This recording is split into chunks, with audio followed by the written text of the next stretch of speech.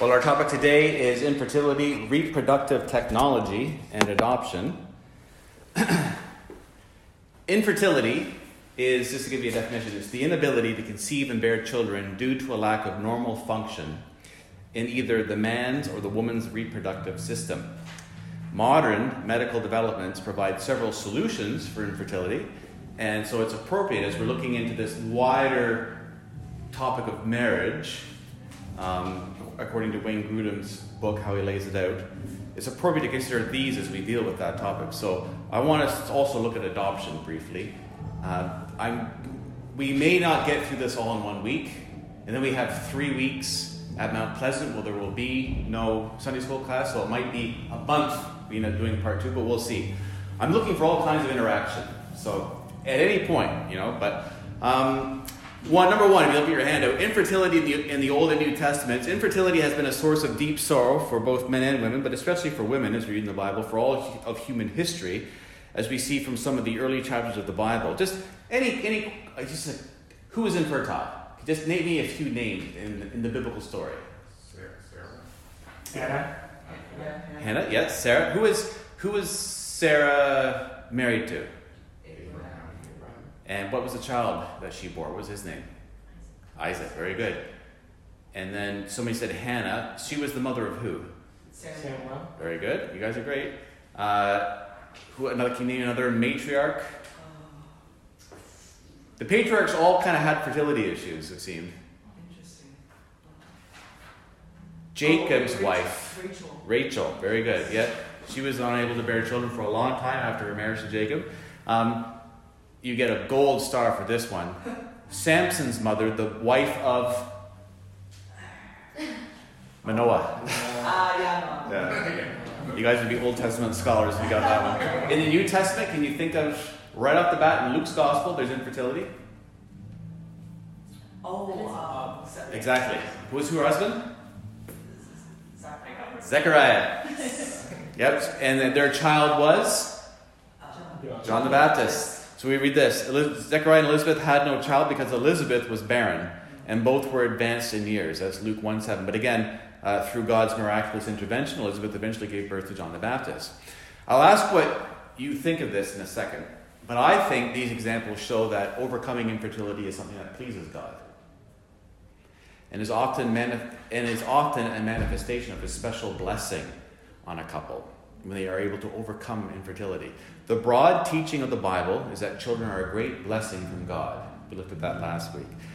Because of the consistent force of these biblical passages, I think it's right to consider infertility as something that we should seek to overcome with the confidence that God is pleased with such efforts.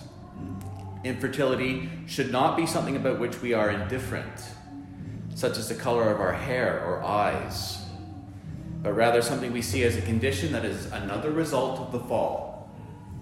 One of the diseases and disabilities that entered the human race after Adam and Eve sinned. Infertility was not part of God's good creation as He originally made it or intended it to function. What say you? Is that a sound hypothesis moving forward? Because if it's not, we're in trouble. Because you can disagree, that's fine. But everything I'm saying is based on that. Do you? I think I need to qualify what you're saying. You're not necessarily saying that it should be overcome through biological means only, right? Like this can be overcome through like adoption or other. Oh, for sure. Yeah. Right. Yeah. Okay. Yeah. We're going to be looking at the different means that people overcome infertility, and is it ethically appropriate for Christians to do that? And some, I would say, yes, that is. Medicinally, that is appropriate, it's ethical. Some say definitely that's not. So that's what we're going to be kind of looking at today, which one is which. So then what you're saying then is that if either spouse, for instance, finds out that they're struggling with infertility, that the response should not just be like, okay. Oh, okay, we can tease that out a bit later on, but I would say yes. I would say it's like, yes, for sure. It's not like the color of your hair, the color of your eyes. That's something that the couple needs to get together and talk and pray through, for sure. And if somebody's saying, to get ahead of myself here, it's like, oh, it would be unnatural, quote unquote, for us then to do anything about this, because it's God's will that we're infertile or you're infertile. So therefore we're just going to leave it at that. I would disagree strongly with that. Right. Yeah. We looked at it a bit last week too, in fact, like what normal things, if it's beyond the realm of normal, natural, are you allowed to do it? You know, so we'll look at that again though. Yeah. Anything else? So the hypothesis moving forward is something to be overcome, but there's ways to do that by God's grace these days with medicine. Some are appropriate, ethically, morally, some are not. So we need to figure out what's what. Yeah, I guess it's not like an overriding good. Like Yes. It has to be considered alongside other goods. Yep, definitely. Yeah. A feeling of grief, number 2, in childlessness. God in his wisdom shows compassion and awareness of the deep grief of childlessness in several passages, such as the stories of Rachel, Hannah. The deep grief that is felt by childless couples must not be minimized or dismissed lightly by other people. Because only women are able to bear and nurse children, this grief can be especially acute for wives due to a sense of loss at not being able to have a jointly conceived child, at not having the experience of pregnancy, at not going through the birth and breastfeeding of a child, and at not being able to serve as a mother for her own children. It's important to recognize that the inability to have children is a difficult trial, a kind of suffering that many couples endure privately. They endure it silently. Jill and myself, we actually are in the moment going through infertility and seeking medical options. Something that we had to do as part of as we're looking at adoption was go through something called PRIDE training. I forget what PRIDE stands for. It's like parents doing something or other, and but it's actually so they're kind of setting you up and assessing you. Are you fit to be a parent, an adoptive parent? But everybody in that room, it was very interesting, was coming out of the same background. If they were a heterosexual couple, it was that we were infertile, which was very interesting. It was actually very. It was nice. Like you're just in a room with like 100 people who they've all been through what you've been through. You can just speak a shorthand. Oh yeah, I know exactly what you're talking about. And so, because it can be something that's very painful. So it's silent, it's private. So Jill and I both really enjoyed the experience of being in our PRIDE training program. In such situations, scripture passages that deal with trials and suffering, I think, are very appropriate. 1 Peter 1, 6-9. It's also encouraging that for infertile couples to recall that Jesus, Paul, they had no physical children either, but both found great fulfillment in their ministries that God had entrusted to them. They had many spiritual children, right, who had come into the kingdom and were nurtured by their ministries. And the New Testament, I just want to point this out, several times puts a positive emphasis on spiritual children who are a result of a person's ministry. Paul tells the Corinthian church, I became your father in Christ through the gospel. He calls the Galatian Christians my little children. He calls Timothy my true child in the faith. And he also calls Titus my true child in a common faith. So just recognize that. There is pain with this. At the same time, I think spiritual children can be something we need to be thinking about. B, 3 moral principles to consider in relation to reproductive technology. So to kind of get into that big question, Phoebe, and let's say that we were talking about modern medicine in general is morally good. Modern medicine, and medicine in the ancient world for that matter, can be used to overcome many diseases and disabilities today. We should view it as a good thing, and we should view it as actually something to give thanks to God for. Amelia? There's a curious question before we tackle these 3 moral principles. So you quoted Jesus and Paul as an example, but they both were single. Yeah. Right. So my question is, how do we or should we see a couple and they are fertile? They are what, sorry? They don't have the infertility. Okay. Yes. Yeah. But they don't want to have children. They don't want to? They just don't want to. As a Christian. Yeah, that question I answered last week. Oh, sorry. Yeah, it's a big answer too, so you got to go back and listen to it, okay? It's Okay. an important question, but it's going to take us too far afield. We looked at that for a long time, actually. Yeah. When I'm saying last week, 2 weeks ago, sorry. Oh, okay. Yeah. I haven't had all this coffee yet, right? So we should view medicine as a good thing, something for which we can give thanks to God. God put resources in the earth for us to discover and to develop, including resources that are useful for medicinal purposes, and He gave us wisdom and a desire to find out these resources and use them. Even if you're like mixing compounds and chemicals in a beaker or whatever, it's still all natural stuff. It's God's nature that has done this. Jesus' ministry of healing also indicated that God is pleased when we try to help people overcome diseases and disabilities. Luke 4:40. Now, when the sun was setting, all those who had any who were sick with various diseases brought them to Him, and He laid His hands on every one of them and healed them. This was a very common pattern, obviously, in Jesus' ministry, and the inclusive nature of the expression, all of those who had any who were sick with various diseases, allows us to suppose that Jesus also healed the infertility of many men and women who had previously been unable to conceive and bear children. You might not think of it in those terms, but there's no reason not to suppose that. Therefore, it seems morally right to support and welcome advances in medicine that today can bring health to people with various diseases and disabilities, including infertility. Capiche? We're good with that? Okay, if you're not good with that, it might be difficult moving ahead. So, moral principle number 2, to consider in relation to reproductive technology, we should treat the unborn child as a human person from the moment of conception. Various passages in Scripture lead us to consider the unborn child as a human person from the moment of conception. In thinking back on the beginning of his existence as a sinner, David mentioned his sinfulness even at the moment of his conception. I was brought forth in iniquity, in sin did my mother conceive me. In addition, David said to God, "You knitted me together in my mother's womb." In the Old Covenant, if an unborn child died, even because of an accidental injury, the one who caused the unborn child to die was subject to capital punishment. You shall pay life for life, Exodus 21. Jacob and Esau were viewed as two unique children who would become two nations struggling within Rebekah's womb, Genesis 25. And Elizabeth, in the 6th month of her pregnancy, said that the baby in my womb leaped for joy. And surely that's a human action. He leaped for joy. These passages are all relevant for the question of reproductive technologies because they mean that we should not condone any such technology that will certainly lead to the death of even one unborn child who is conceived when the man's sperm fertilized the woman's egg. The cells began to divide and the human embryo began to grow into a little baby. Again, we've looked at abortion in great detail in previous lessons, so I'm kind of covering the same ground, but I'm assuming we're all on the same ground with that. Life starts at conception.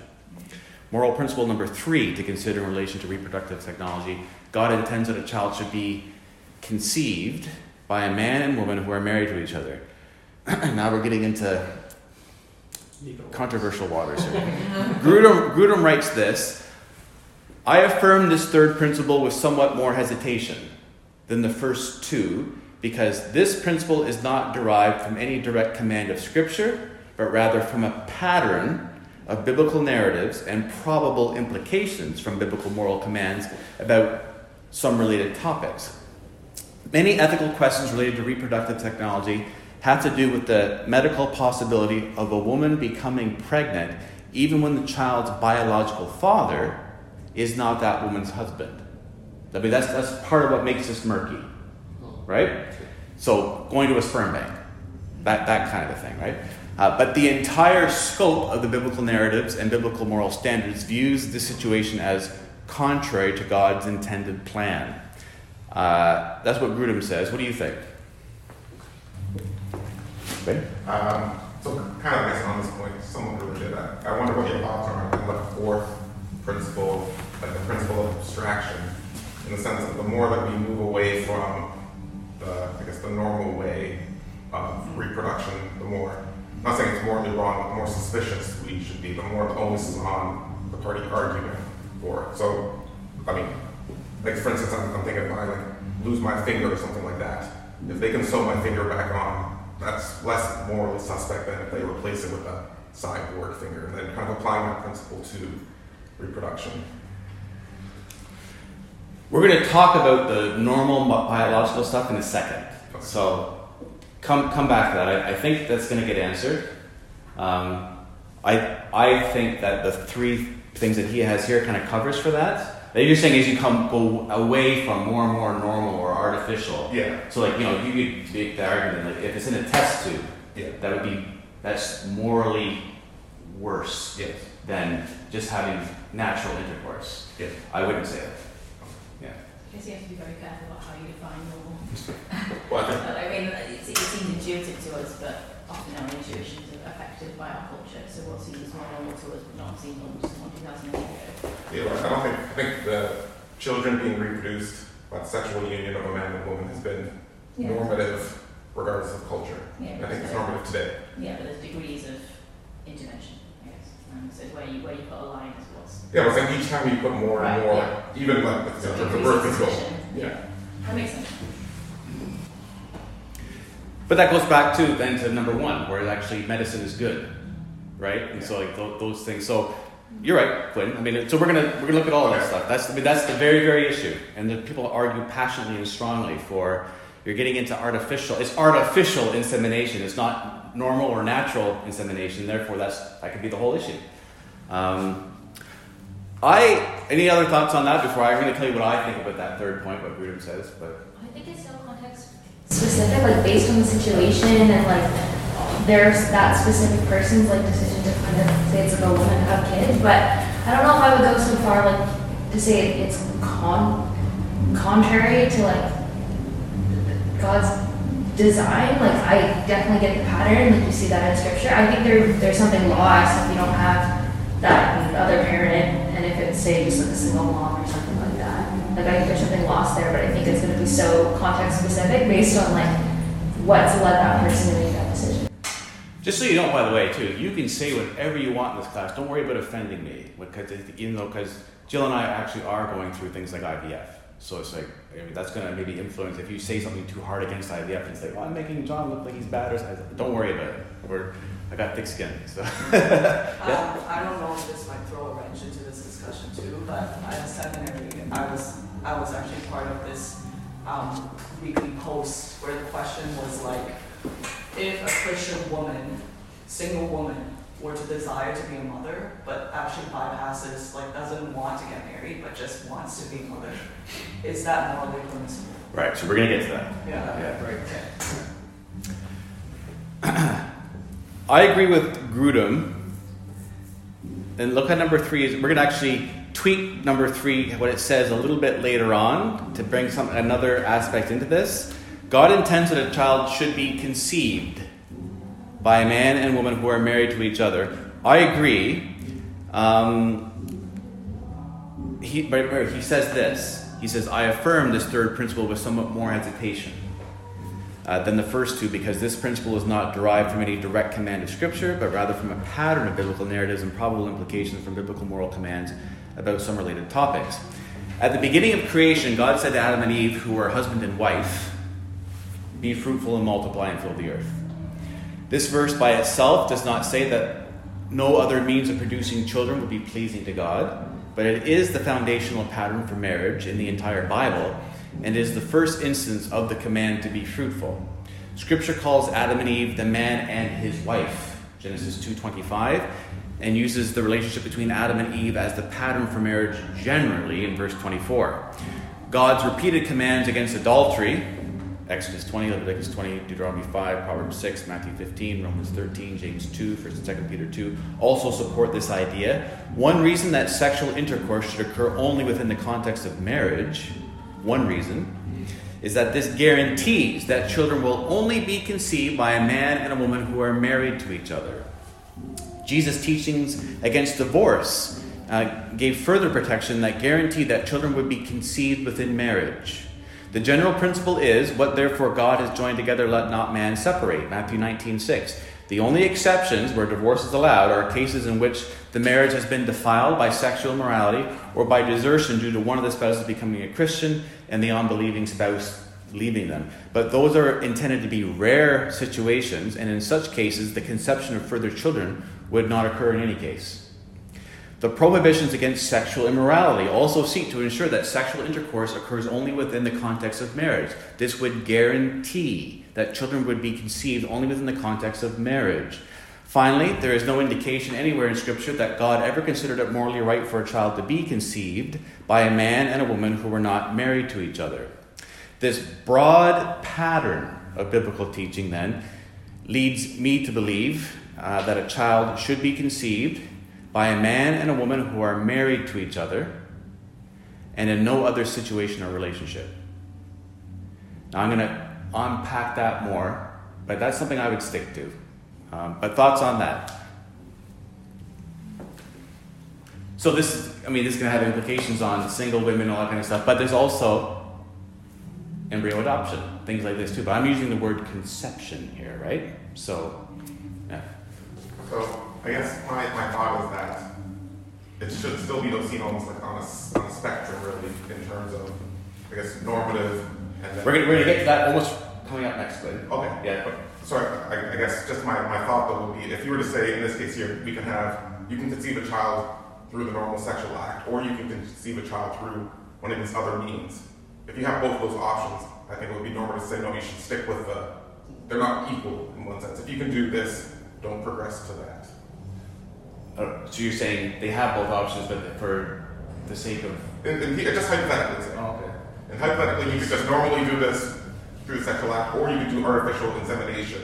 You have no reason to do this. In this case, I think it would be normal. No, don't go for this. It's only you're progressing into less normal. I don't know why you do that, though. It's a thought experiment, though. So let's take adoption as an example. Like, what if a Christian couple and they what couples are? Like Christians and they are married to each other, Okay. and they don't have infertility issues, Yeah. but then they said, we just want to adopt because the woman says, I don't want to be pregnant, Yeah. or whatever the reason is. So all these good questions, we're coming to them. They're all like adoptions in here. So it's like I'm building this up bit by bit, so that actually when the bomb drops, it's like, oh, that's why he said that. That's why. So should we see this third point that God intends that child should be conceived by a man and a woman who are married to each other as the same principle that God said that He doesn't want men and women to be alone, so they want them to get married. But then we know exception like Paul. So should we see this verse like the same? So God wants us to have to go to the I will use natural way. I don't mean to offend anyone, but that should be the first option.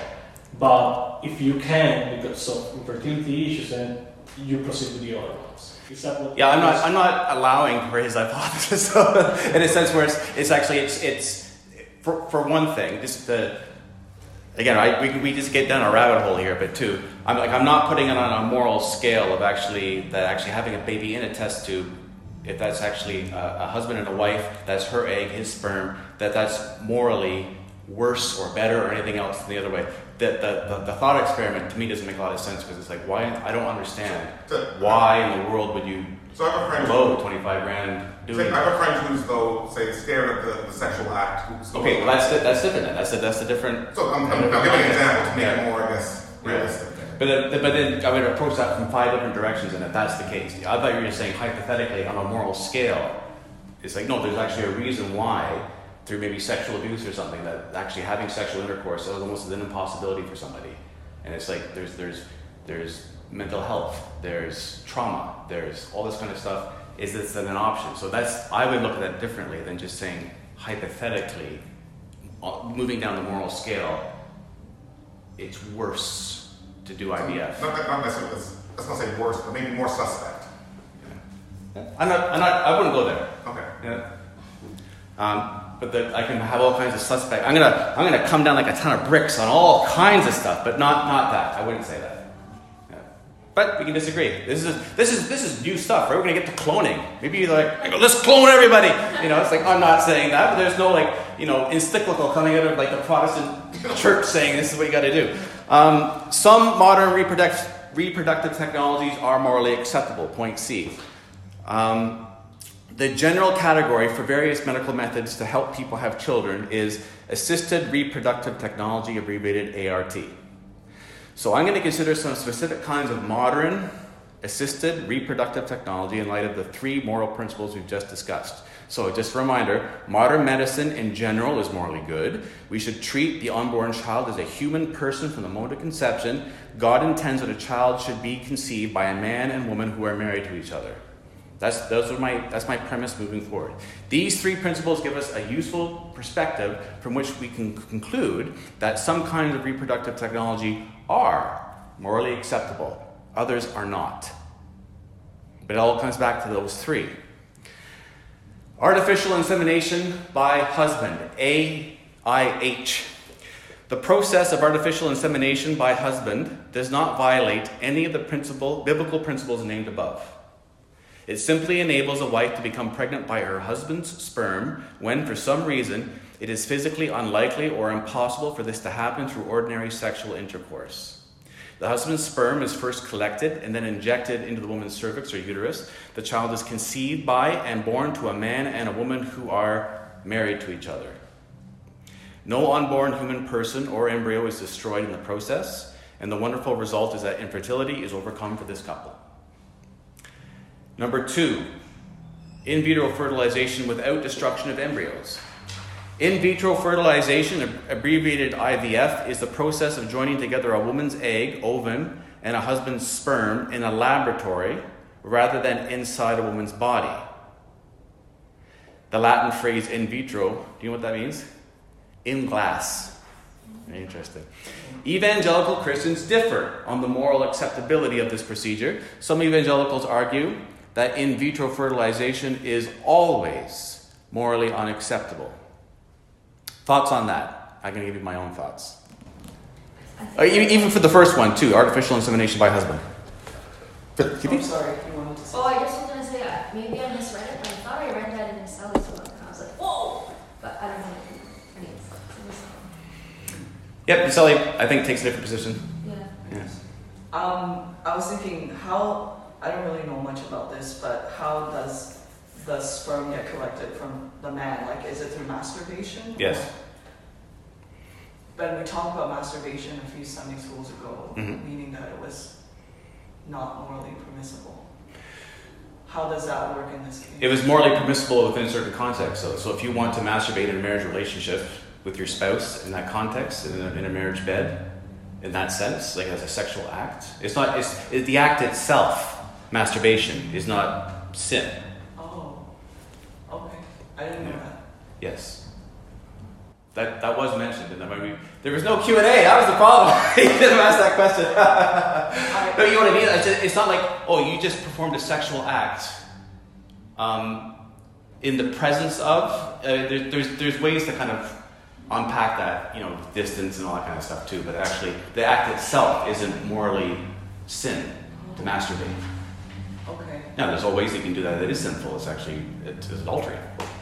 But actually, it's you don't understand. I'm making a distinction between the physical act of doing that as opposed to what you're thinking about, what you're looking at, all that kind of. The act itself isn't sin, though. So, you know, if there's issues, if there's a conscience issue with that kind of thing, it's actually you're a perfect. You can bring your wife into the back room. So, you know, in the hospital. That's totally allowed. Okay, because I guess when we were all reading through Tim Challies' article, I don't recall any qualifications to masturbation. That's why I'm a little bit surprised. No, there is a qualification. There was, okay. Yeah. I knew this was coming up, so that's I put it in there. And then there's a kind of Q&A at the end where I said, what if I'm in the army, I'm in Saudi Arabia for the next 2 years, am I allowed to masturbate? Thinking about my wife. That was the other thing. But we didn't get to that part. But even the part that we did read, there's actually, he says explicitly, it's not like a physical act itself. It's hard to think of a physical act itself. It's actually with your spouse who's willing and wants to do it. That's actually, that's sin. I wouldn't point to something and say, masturbation itself in that context is sin. I hope I'm being clear. I'm not like stumbling on something here. I don't recall that I was in there. It's something I remember. Yeah, I'll go back to it. It was in there explicitly. Yeah, like he actually says like the moral. You understand the context within a certain kind of context, though, right? Actually, I don't remember it either, though. I remember it very clearly because I knew this was coming up. So I was anticipating this question. So Maybe this was the week that we weren't here. I don't know. no, it was the masturbation thing. Okay. Yeah. We'll have to go back and see. Yeah. But, okay. It's like saying oral sex is sin. It's like it's not. Masturbation itself, in a certain kind of marital context, is not sin. The act itself, the physical act, is not sin. You can be thinking all kinds of you can be having sex with your wife and be thinking of other women. You know that's sin, right? You know what I mean? So it's actually the physical act of masturbation can be a healthy part of someone's sex life. It actually, I know we're getting into lots of details here, but you know what I mean? Charles qualifies it. Okay. Yeah. I think it's. There isn't a physical act in sex that's morally wrong. I think this is also because growing up, like masturbation was just sin, period. Yeah. So there was no qualification. In a marriage context, it's not. See, I didn't know that. But it can be. But it can be. Certainly it can be. Yeah. Yeah. So I need to think a little bit more about that. Yes. And listen to that. Yeah. My own position is that in principle there should be no moral objections to in vitro fertilization according to scriptural standards as long as no human embryos are destroyed in the process. Because it's once again simply enabling an infertile husband and wife to have children and thereby overcoming their infertility by means of modern medicine. Someone might object that this is not the natural process of conception through sexual intercourse, through sexual intercourse that God intended, but such an argument must assume a definition of natural that arbitrarily excludes modern medical means from what we consider part of nature. Is not the laboratory equipment that is used for an in vitro fertilization also made from resources that God planted in the earth? Are not the medical researchers and medical technicians with all their wisdom and skill part of God's creation also? To cite another analogy, consider a woman who uses a modern thermometer to take her body temperature every day in order to find out the best time to have intercourse so she'll be able to conceive a child. Is this an unnatural process because she uses a modern medical thermometer in order to know when she is ovulating? Surely not. Surely that's okay. The thermometer is made from part of the natural world that God created. Similarly, consider a husband who uses Viagra or a similar modern medicine to overcome erectile dysfunction so that he and his wife can have intercourse and conceive a baby. Is that process to be rejected as unnatural because he is using modern medicine to overcome his medical problem? I would argue surely not. The Viagra is made from materials that God placed in the natural world and so is also part of nature, considered in a broad sense. Therefore, there seems to be no valid reason to reject in vitro fertilization on the grounds that it's not part of the natural process that God established for the conception of children. Again, the essential considerations in this issue are all satisfied. Modern medicine is used to overcome a disability. An unborn children's lives are not being destroyed, and the child is conceived by a man and woman who are married to each other. However, in vitro fertilization is often carried out in a way that destroys multiple human embryos and therefore wrongfully results in the destruction of human life. But before I get to that, just questions about anything I just said there. Yeah, I understand what you're saying. It still seems though that there's a categorical distinction between taking a Viagra pill versus now IVF, which I think should be somewhat accounted for. Without saying one's wrong or right, but if you say, hey, you can conceive a child if you need to drink some more orange juice versus going straight to IVF, right? This is like these are two different moral. So it's all going back to those three things, though, right? So like that, we're moving ahead on this, or I am, based on those three distinctions. So as long as those conditions are always satisfied, then I'm arguing it's morally okay. Okay, but I'm saying the difference between morally okay versus still different. Do we recognize different categories? Degrees, yeah, for sure. Yeah, okay. You're right. Drinking orange juice or doing more push-ups. Yeah, as opposed to actually in a glass. That's a degree for sure. Yeah, so because I'm thinking also like now with artificial wombs and stuff like this, we're saying yes, two different ways of doing this, but I think if you can do it this way, you should do it this way. If not, then maybe consider this one. This is still though a lot more moral consideration. And I'm coming at this consideration of infertility. It's not just random hypothetical, can we clone a human being in a tube? It's actually couples who are facing infertility and the pain of that, and actually just living in a church context where your brothers and sisters actually are going through IVF, and that it might be something that you guys have to consider. It's possible. It's actually, each person will come to their own conclusion. There will be difference of conscience on this, but I'm just pastorally, my counsel to everybody would be, as long as it follows those 3 conditions, pastorally, I'm not going to bother coming to you and saying, I think you need to reconsider.